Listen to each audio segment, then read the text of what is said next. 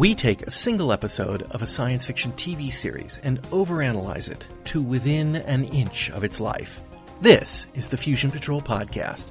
Welcome to the discussion.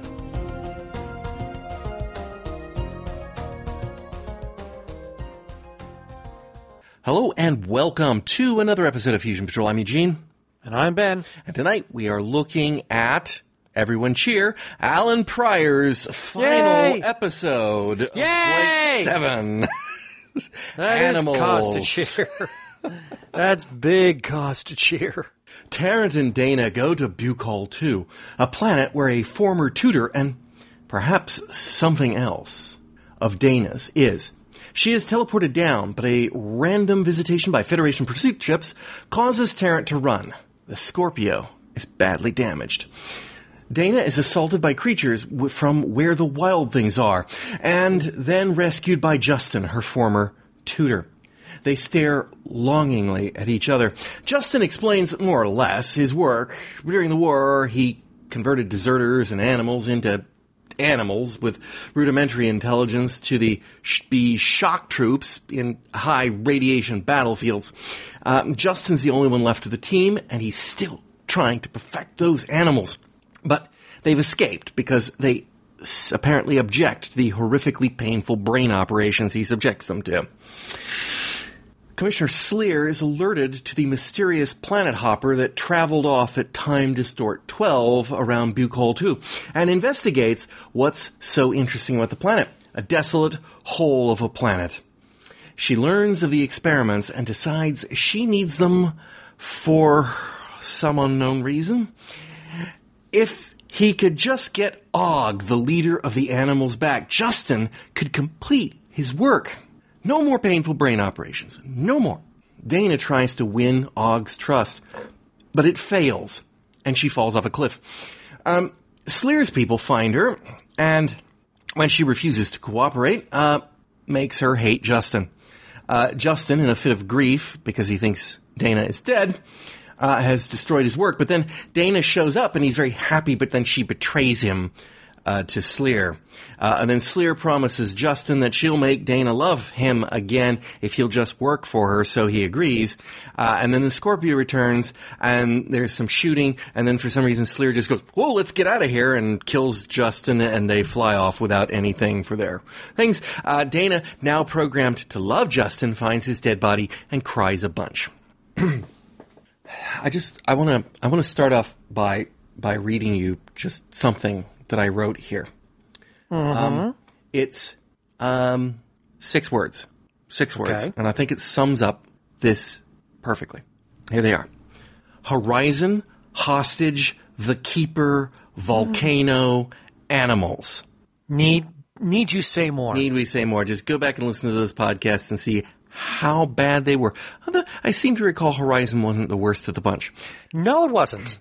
But then you had Hostage. Oh, the keeper.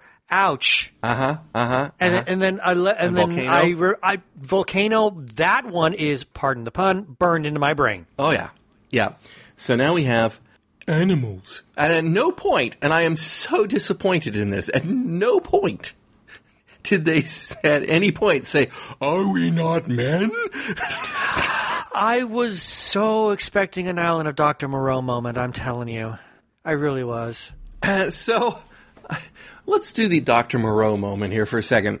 We are at some point, or through most of the episode, told that these animals, as they're called, and regularly just called the animals, have been augmented up so that they can be used as shock troops in high radiation areas. So he has taken animals and raised them up. For example, Og being the most raised up of the bunch.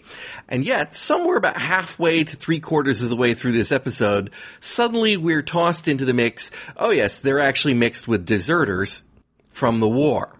Now all of a sudden it's like, one thing you were taking animals and making them, let's say, arguably better, smarter, more capable, more human-like. It's totally a different thing that you're taking humans and you've put them down to the point where you have to augment them back up. So they can use them as some kind of slave labor force. Right. But, like, the path he took, why did he go all the way down so that now they have to work them back up again? More pliable? Well, maybe that was I don't know. It makes zero sense. Zero sense.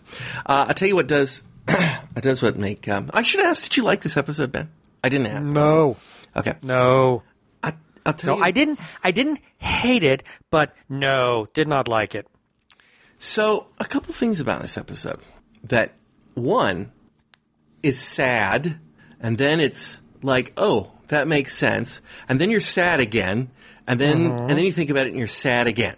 The first was, after all this stuff throughout the first 3 series, pretty much, where we constantly were pointing out that Callie in particular, but Jenna as well, never got an episode.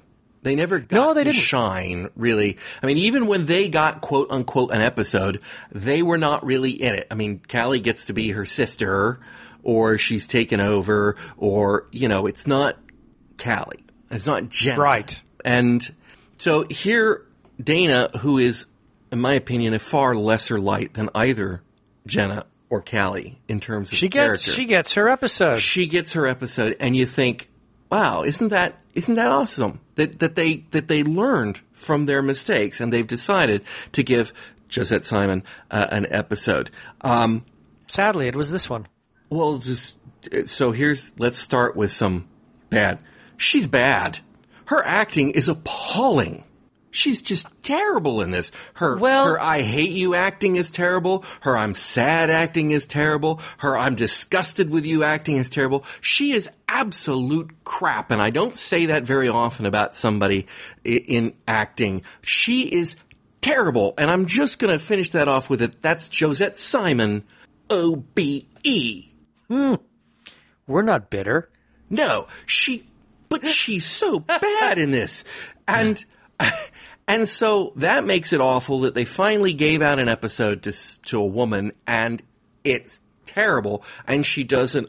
I know this is her first professional acting credit, so hopefully she's gotten better. I've only ever seen her in 2 other things, and in one of them I didn't even know I'd seen her in it, and that was in Merlin. And then she was in an episode of Death in Paradise that I saw, and I did recognize her there. And, she was not in them much, as I recall, and they were okay. But appalling here. So we've got this episode. Then it's a terrible episode. They're trying to right the wrong. And then I get sad again, because apparently this episode was originally intended for Callie. And it's like, I didn't know that. So they finally got around. Well, it'll all make sense in a second. They finally got around to giving Callie an episode, and she's not even there anymore. And you think, that is really sad. Well, that is sad. And then, of course, you think, well, if it was this episode, so it's, just Callie's bad luck. But now think about it in terms of this. If it had been Callie, it wouldn't have been so, wow, Justin's a pedophile. Would it? Yeah, because if he was her tutor, and those two are obviously... I mean, I think there's more... Let's put it this way. When Terrence says, does he remember you? And she says something to the effect, I should hope so. I should hope so. Okay, that is not what a teenage girl who has a crush on somebody says. That's what a former lover says. Right. We know she's about 18, 19 years old when Avon takes her off the planet. Right, so she must have been way younger. Creepy uncle territory here. No. This dirty old uncle. Wrong. Now, if it had been Callie, the age could have at least made a little sense. But here, it's just... Wrong. No, wrong. Like, this is... I can't believe this isn't Ben Steed. Although he didn't write this kind of story, but still. It seems kind of in the creepy sexual mores kind of territory that he seemed to like. But, I am...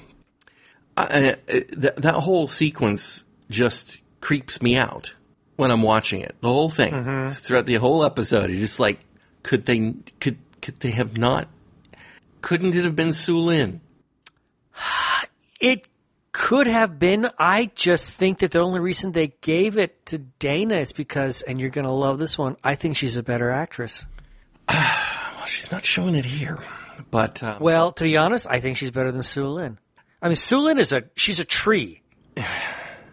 Yes, she is a bit of a tree. I will agree with that. I take that back. No, I take that back. She's the Sphinx. I can't read anything off her. I think she's written that way, though.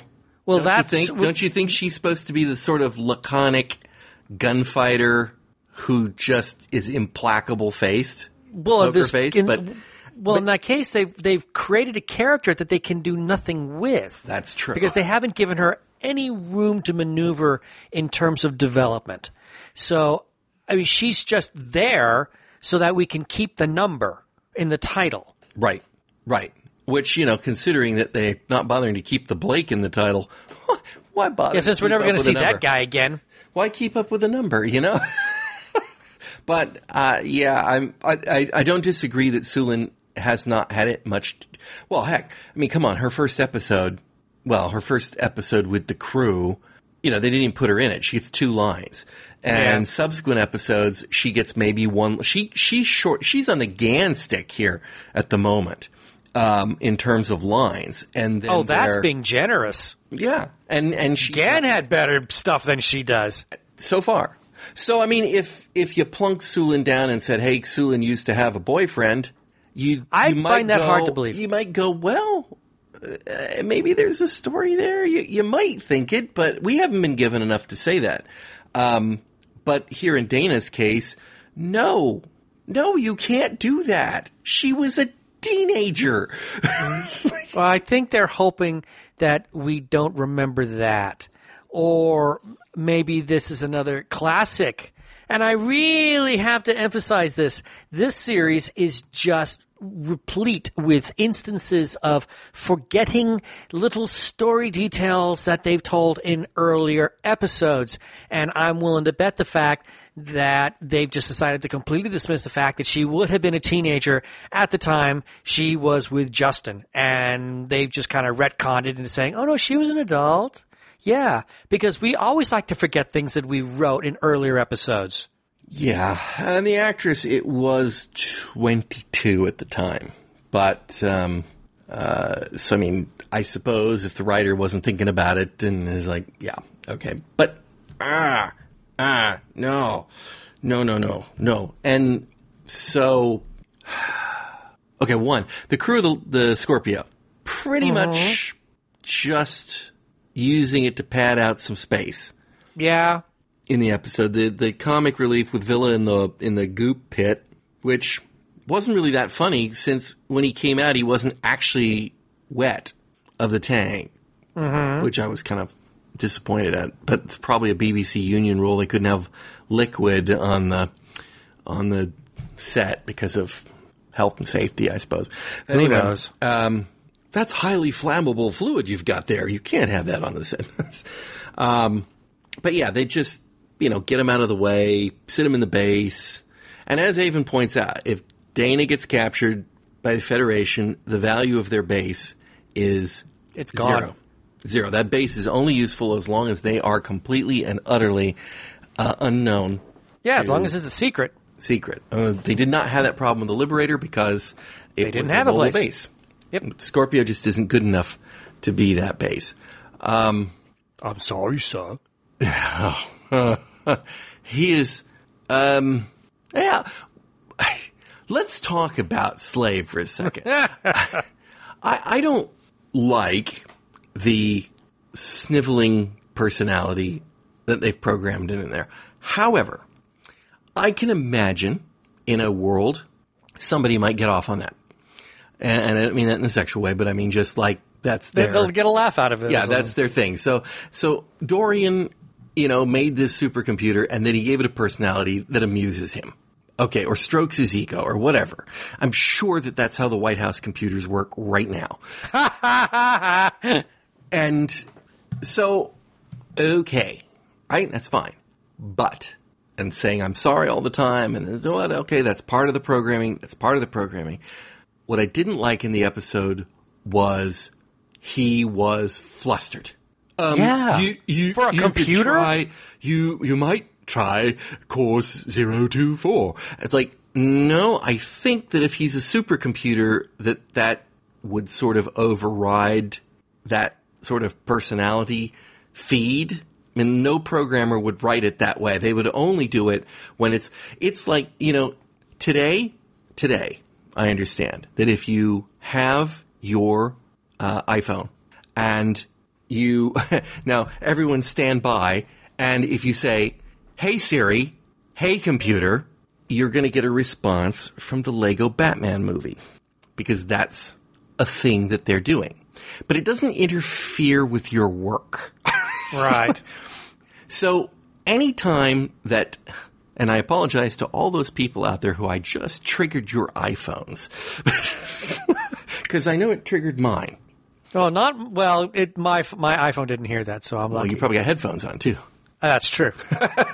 But it's all our listeners who are listening to this at home, in their car, or whatever. Anyway, it'll probably trigger mine off when I'm driving home and re-listening to this someday. I'll have caught myself out. Anyhow, but the point is that the computer, its trappings, the obsequiousness, the toadying is trappings. It shouldn't have interfered with its computational work on the course, and yet it did, and I think that was his poor writing.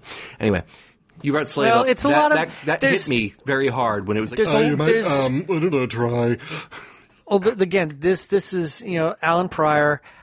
He's done some very lame anthropomorphizing in terms of Slave, and we've gotten some of that with Aurak. We didn't really get any of that with Zen, but with Aurak it was always kind of a snarky kind of thing. But here, to the point, with Slave, I mean, it made me chuckle, but not in a good way. See, now Zen was supposed to have a personality. Didn't quite work out. Well, he kind of did. Remember, he didn't always answer your questions. He didn't always... Not true. In the beginning, he was very evasive. It was not a personality like it was for us. It was like it was running his own agenda kind of thing. And there was just this sort of underlying implication that Zen was more than just a computer. Well, we said it we talked about over. that. Right. We talked about that a number of times, that we felt that there was some huge secret behind Zen. Right. And Aurak also was basically imprinted with the personality matrix of its creator, Ensor. So that's all fine, but I'm just not seeing that, and he was, amazing guy. I'm just not seeing that here in Slave, or it doesn't make sense with Slave. And so they're trying to, you're right, anthropomorphize the computers, and they're doing it at the wrong time in the wrong place. And it did kind of set me off when I heard it, actually. Alan Pryor's forgetting that Slave is supposed to be a computer, so you have to write it as if it, as you're talking to a computer. It's just like they did with the way Blake regarded Zen in the very beginning. When he said, the seven of us or something like that, and I think it was Avon who questioned seven, and it was Blake's. Blake then gave a directive towards Zen. So there is this. I think since that moment, there's been this idea, and especially with all the writing that's been going on with Aurak, to write them as fully realized characters to the point where they have all the human emotions and human failings, which they shouldn't have. And I agree, and I'm not going to blame Alan Pryor 100% because the script editor should have caught that. It's literally one line of dialogue with that could have been just redone, and yet they ran it. So I mean, it's everybody. Everybody in the food chain there takes blame for that, from the director to the script editor to the it's like, all right, here's another thing. I am trying to think if at any point anywhere else in the Federation, in Blake 7, in all the years we've watched it, there are no other computers like that. No. Not Slave seems like he's the closest to being possible, and we haven't even seen any voice response computers, have we? No. I mean, Auric was supposed to be, the big revolutionary thing, and I suppose he still is in some limited sort of way. But when we got Zen, I mean, that was the way they were presented him. We kind of were led to believe that this was some technology that the Federation had never seen on that kind of scale. And I mean, and it must be the case because we've never come across it in the first 3 seasons of the show. Right. Right. The only thing that they thought was a super advanced computer was Moloch, and it turned out he wasn't. Right. So that was a little weird. And of course, they have those little BBC chess machines. That's the extent of their computers. But anyway, all right. Let's try to rein it back towards the episode in hand. Oh, must we? Yeah.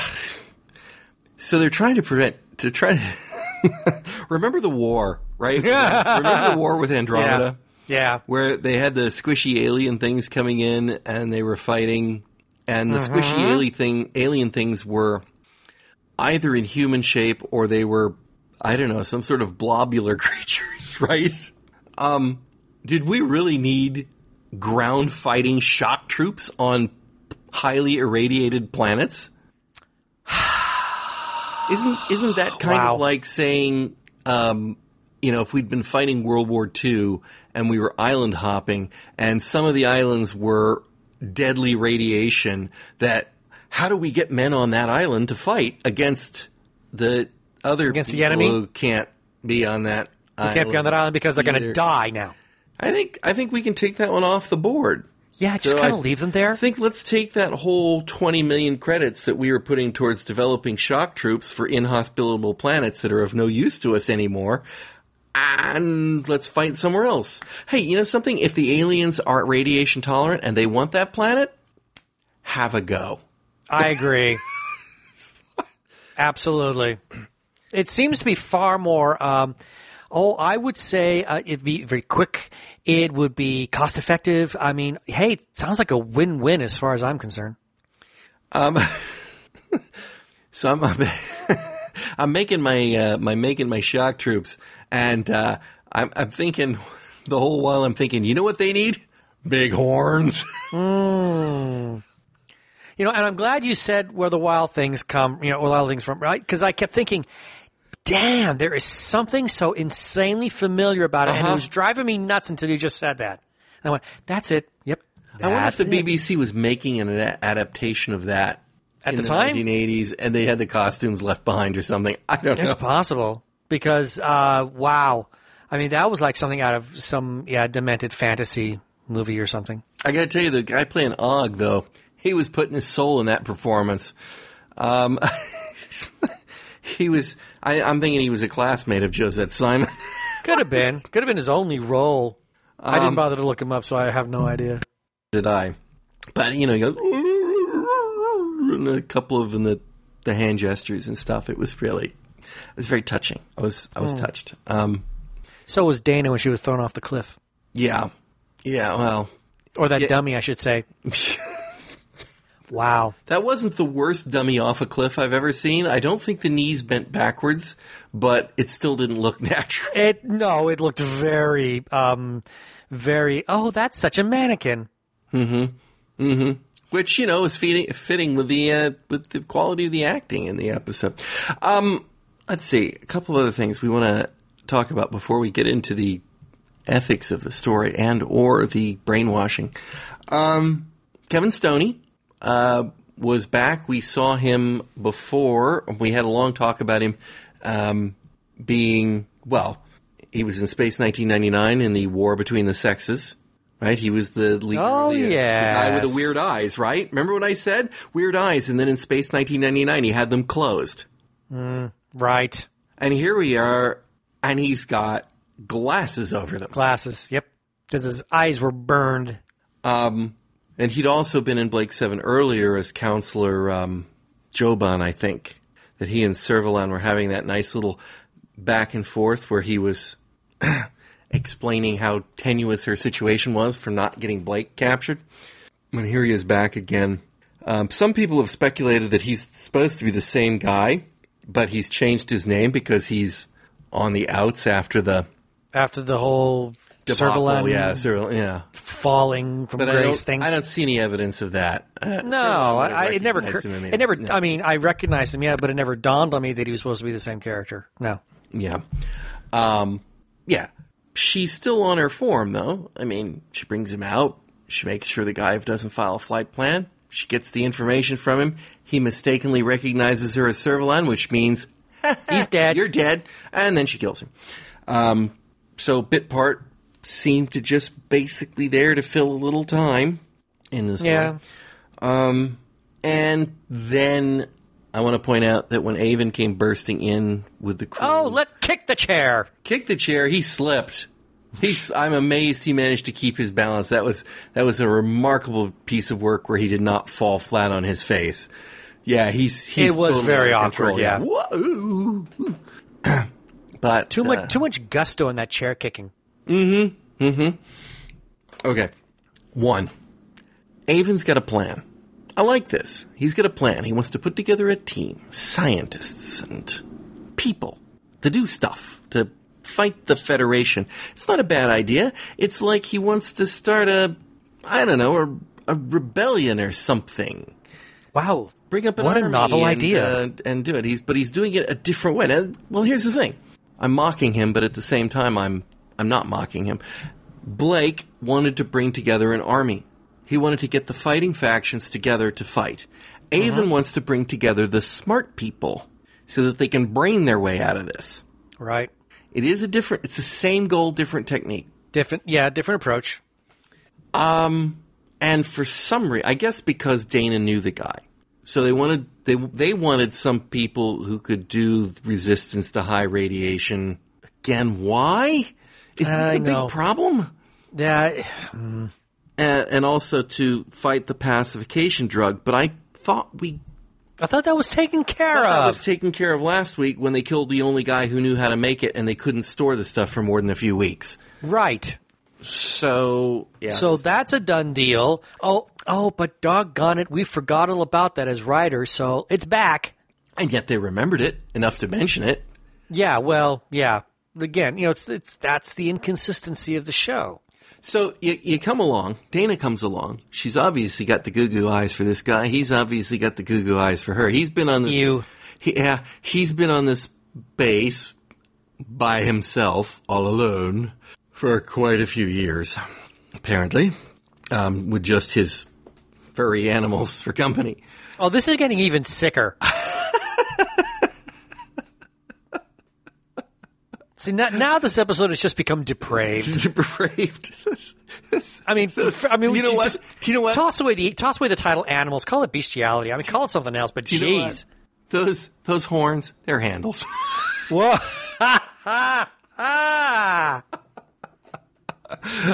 There's no other excuse for that. Oh, dear. Okay, then. Moving right along. So, Dana's there to try to convince her former, whatever he is, Dirty uncle, that he wants to join up with the Federation and continue doing some of his stuff. And so, he shows her some of his stuff, to which she responds with... Oh, please.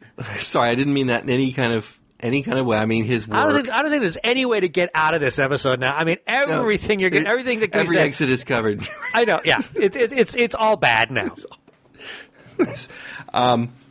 Show her his work, and her response is, "You're disgusting. This is disgusting work. You are disgusting. It's repulsive." Yeah, well, of course it would, because he's the dirty, nasty uncle. Right, but I mean, she's really turned off by what she's not actually saying you are disgusting, but when some guy shows you his life's work, is look, this is what I've been working, what do you think? It's revolting. It's disgusting. It's the most horrible thing I've ever heard in my life. It's like, okay, so I guess you don't want to stay with me, huh? It's like, you don't turn me on anymore. Bye. It's not how you sweet talk someone into joining your rebellion. It's like, not entirely. Not exactly straight. It's like, yeah, I can see some ethical concerns here, perhaps. It's like, but bits of it, like the radiation proofing, that's good. Is that the horns? Yes, it's in the horns. It's all in the horns. Yeah, it's great at soaking things up. And oh, yeah, thank you. I'll be here all week. Yes. And okay, where were we going with this? There we go. Straight to the gutter. So yeah, her trying to convince him, or him trying to convince her to stay, she trying to convince him to go, and her constantly reminding him how revolting she finds what he's been doing. Just do not. It doesn't jive. It doesn't jive. It doesn't come together. It's just it's like ill-fitting pieces in a jigsaw puzzle. Mm-hmm. So then we have Servalan, or Sleer, whatever you want to call him. I just heard. I'm just going to put this out there.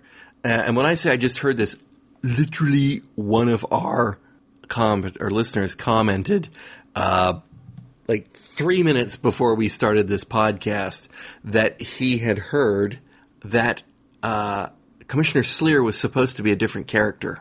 Indeed. And that they didn't think they were going to get Jacqueline Pierce back. And then they did. And so they did this. I don't know if that's true or not. I'd not heard that before. But in a way, it kind of makes sense. I could kind of see it, but anyway. It does kind of make sense in a way, because I find the whole premise behind the Servalan to Sleer identity tenuous at best. Yeah. I mean, okay, so they presented it in the series. This is the reason why. I just have a hard time buying it.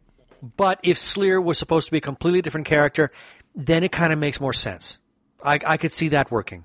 It also kind of makes more sense of this scene where she captures Dana, who Dana wants to kill her.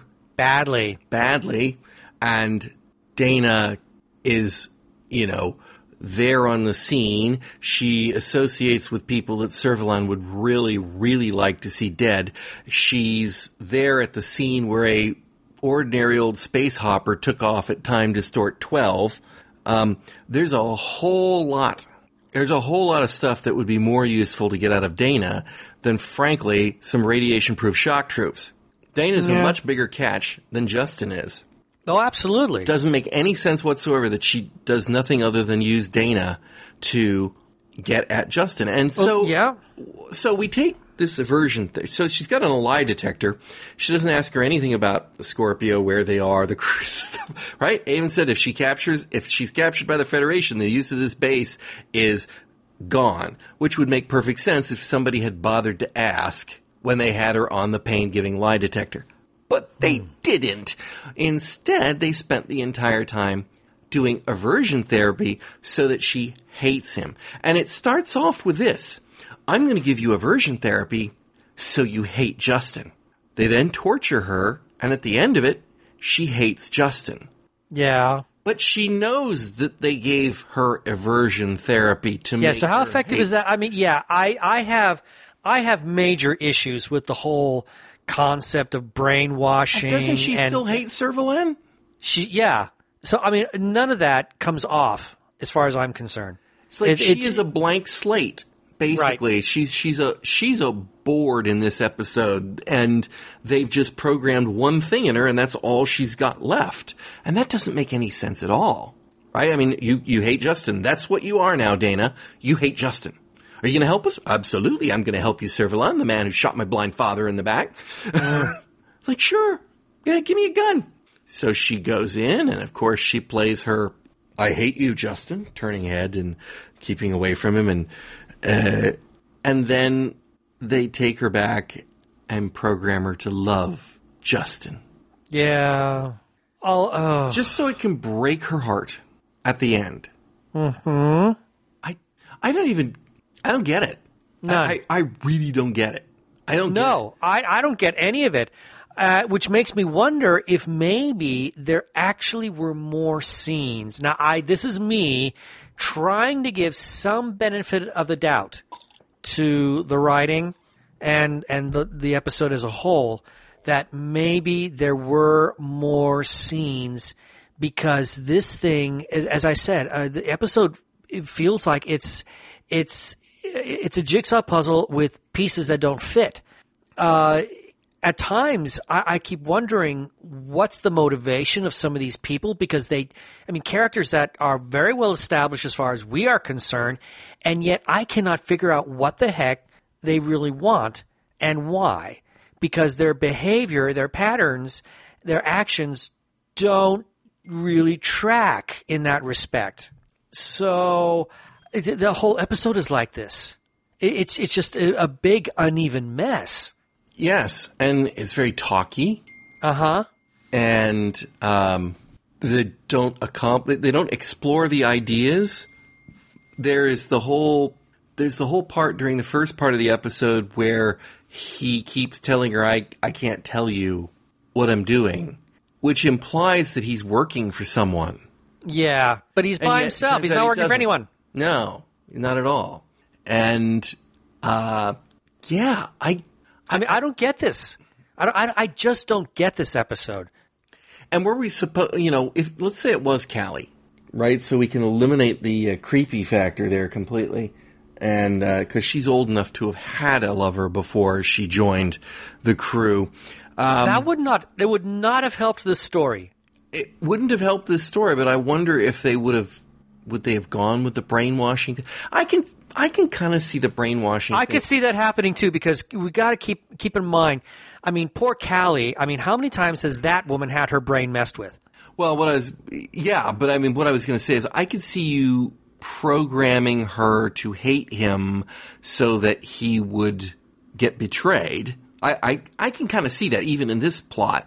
It's the part where then they turn around and instead of undoing the brainwashing or the brainwashing wearing off or anything that reverts her to her former feelings, they actually program her to love him more so. Right. Now it's like the hatred. It's an unreasoning love. It's not it's not what she had before. No, it's not undoing what they've done in the first place. They're layering something on top of what they've done. And yeah, and that's the part I kind of wonder if they'd have done it differently. If it had been Callie, if maybe it would have worn off and she'd realized what a horrible thing she'd done. Because, that's for dramatic purposes, it's much worse.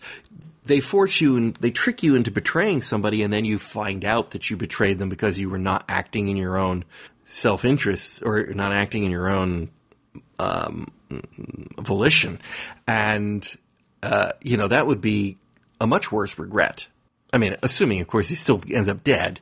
But, I don't know. Or it's just bad writing. Bad writing. Agreed. It's probably bad writing. What else have we got? Not much. One thing that really just kind of stuck out at me, and I'm only bringing this up because we discussed this when we were going over some of the phraseologies in Star Drive, and that is when it was reported that there was a space hopper that was traveling at time distort 12. Mm-hmm. It's the distort. Mm-hmm. Now, I thought, didn't that get established that it was traveling in real time? But that's But that's kind of what they said even in Star Drive. They said that ship was traveling at time distort 8, when I was talking about the buggies, in real space. So it's like, my guess is this. Time distort 8 is a speed. Mm-hmm. It's an actual, you are traveling 378 million kilometers per second. But that there is some sort of spatial anomaly that accompanies it. It's a warping of space. It's a warping of space, but the practical end is you're traveling at a certain speed, which is somehow, you fold space 12 by a factor of 12, and you can travel between point A and point B at the equivalent of a speed of whatever. Okay, this is the best I can come up with as to what they're trying to say here, and yet then they're saying that those space buggies, I can't remember what they were called, space It wasn't Space Hopper. It was, anyway, the little buggies. Yeah. Were traveling at the equivalent of time distort 12 in real space. So they were not warping space. They were simply pushing across the frame in real time. This guy is measuring the ship. It says initial measurements were it accelerated at time distort 12. Is he talking about the equivalent of time distort 12, or is he actually talking about it moving at time distort 12? And I don't think I don't think it's relevant. I just think they don't really have a good grasp of how TD works.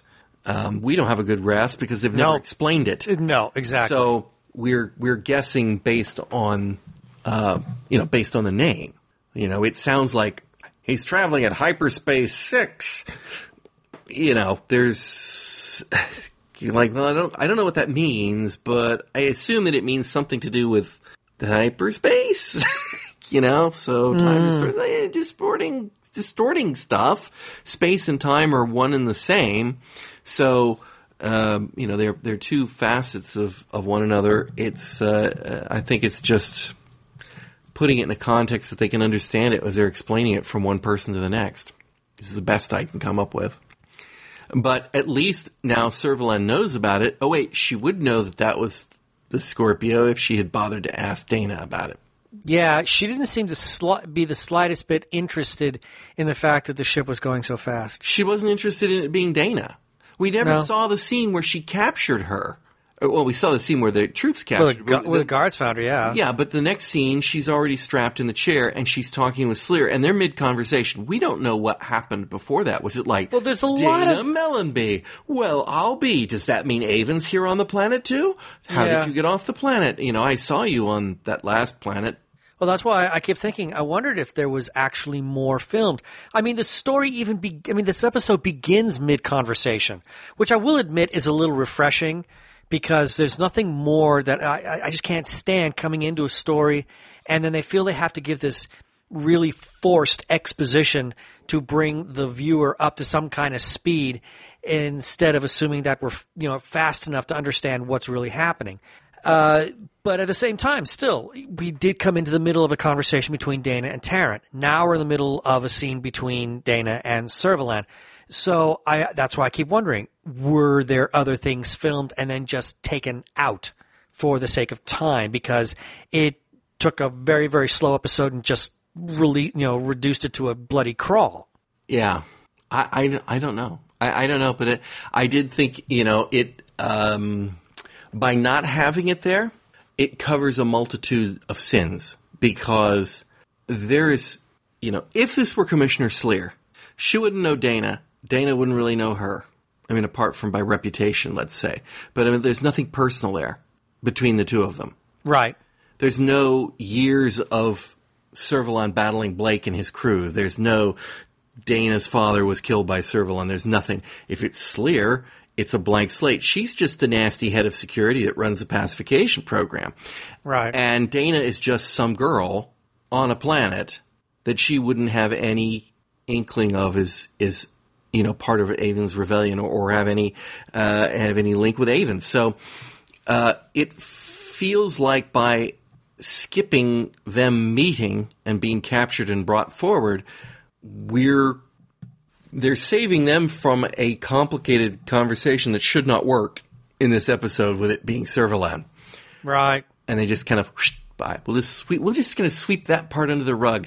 Servalan is far more interested in finding some radiation-proof shock troops for the war she's not fighting against people on radiation-prone planets, instead of finding herself a spaceship that can do time distort 12 in real space, which seems like that probably should have been her more important, because if she had that star drive, then she could put it on her ships and she could be invincible. Oh, absolutely.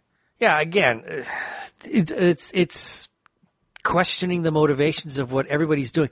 It just oh, wow. It left me kind of at a loss for words because it's just a strangely written story. Well, there's one thing we can say about it, though. As we wind our way down towards the end of Blake 7, as we get closer and closer to the final episode, the last episode in the series, we're going to be passing more and more firsts, or more and more lasts. This is the last episode by Ben Steed. This is the last episode by Alan Pryor. And in a way, maybe those are good things. Well, I mean, I can't say that it couldn't get worse, but at least I can say that I don't have to watch any of this man's stories anymore. Right. Let's see. How about those haircuts? Oh, I know. You know who I'm talking about. Yes, I do know who you're talking about. Wow. That's a fashion statement. What is with her crew of female troopers? I don't know. It was like, where did they come from like that? So we haven't seen mutoids in a while. No, I'm guessing the mutoids are gone. We haven't seen mutoids since they switched from the Travis era, actually Travis era, leather Federation troops to the 3rd and 4th season sparkly stuff that they're wearing now. I don't think we've seen a mutoid since then. So, are these troopers the new version of mutoids? We never heard them talk that I can think of. I never got the impression that they were mutoids in of themselves. To me, they just seemed like guards. Well, I agree that they didn't exactly come off as mutoids. I'm just wondering because it seems like there's a statement being made there. When you have your troops, fine, Servalan or Sleer, she's got her troops, and she's decided that she wants her retinue to be all women. Fine. You got women in the military, in the Federation, you can do that. Why are they wearing that same funky hairstyle? That was the part that was... It's like being on UFO on the moon. I was going to say, it's like Moonbase, the shadow personnel. When you're on duty, you have to wear a funny colored wig. Yeah, that's always part of the meaningful. Yeah, why don't they make the guys wear that wig too? We talked about that then. We actually mentioned that. Yeah, it would be nice. Hey, it's gender equality. I think that's a great idea. I've got nothing on that. I mean, I really don't know, except that it was very weird looking in an episode filled with weird. It was just like, what the heck? All right. I think this entire episode is a what the heck. It was. It was more than a little bit of a what the heck. Oh, yeah. I got nothing. I don't think I really have anything either, except, that I feel like Monsieur Pryor, I don't feel he had a real proper idea of a story, maybe barely a thread of one, which was probably after, having a midnight watching of Dr. Moreau or something. And then he just kind of made it up the rest of the way. I do wonder how much of this is inspired by Dr. Moreau. And if it were inspired by Dr. Moreau, why didn't we concentrate on the messages of Dr. Moreau? Because maybe somebody at the Beeb said you can't do that? We get little brief indications that these animals are adopting human-like characteristics, particularly Og. And, there is the question in the island of Dr. Moreau about, are they men? Mm-hmm. Do they have a primal nature that they have to revert to? Do they, it's been quite a few years since I read Dr. Moreau, but, those are the things that stand out is, who is more human, even. Mm-hmm. Right. In some cases, the animals or the manimals, or what the heck did they call them in the... Oh, I don't recall the title that they received.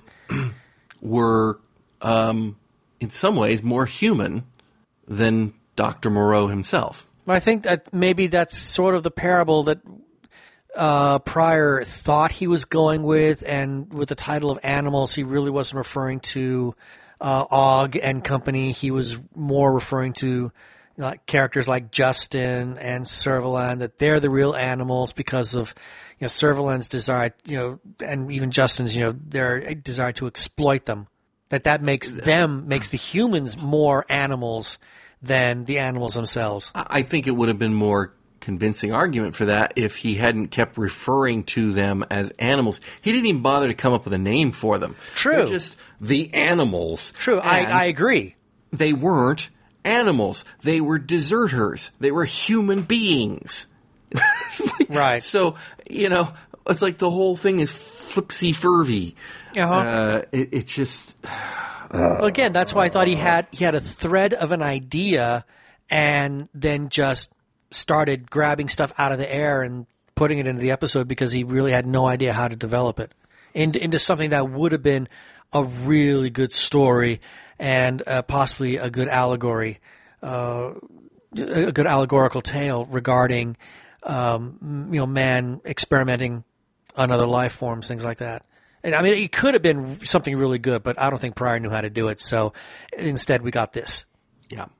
I also thought the whole part where Terrant, Avon, and Sulin show up with guns at the base of an armed Federation ship, and I hear gunships, or I hear gunshots. Let's take off immediately. Well, what spooks Servalan about that? I mean, she's been used to killing off her troops all along anyway, so I know that one was kind of especially the fact that she's so desperate to get that information out of Justin's head.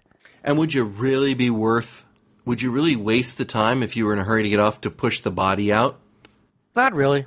Couldn't you just, chuck it out in space later? I mean, you've already lost a few people, so it's not like you're overweight. True.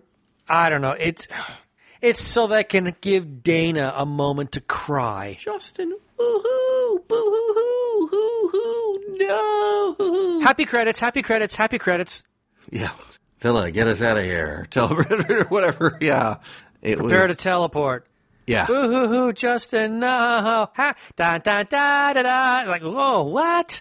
Oh, more unevenness. I don't think we've mentioned it, but I kind of like the redone theme music for the fourth series. It's a little more punchy. It's not working for me. It doesn't fit the tone of the series. Maybe that's why I don't like it. They've reached the point where the tone has really gone, I'd say darker, but, more downbeat, etc. And yet the music is a little more chipper. It's more up. Yeah. Exactly. Ben, thank you for joining me. Oh, I wish I could say this was a joy, but I'm just sorry. I can't because it was disgusting. Well, you're not going to convince me to go along with your cause then. Listeners, I do hope you'll join us all again next time on Fusion Patrol. Cheers, sir. Fusion Patrol is a Lone Locust production. Like us? Please consider becoming our sponsor at patreon.com/Fusion Patrol. We'd really appreciate it if you could leave us a review on iTunes. Stop by and visit us at our website, fusionpatrol.com. Search for us on Facebook under Fusion Patrol. Check out our Twitter handle @Fusion Patrol. Or just send us an email at feedback@fusionpatrol.com. Please come join the conversation. Our music is Fight the Future by Amberwolf.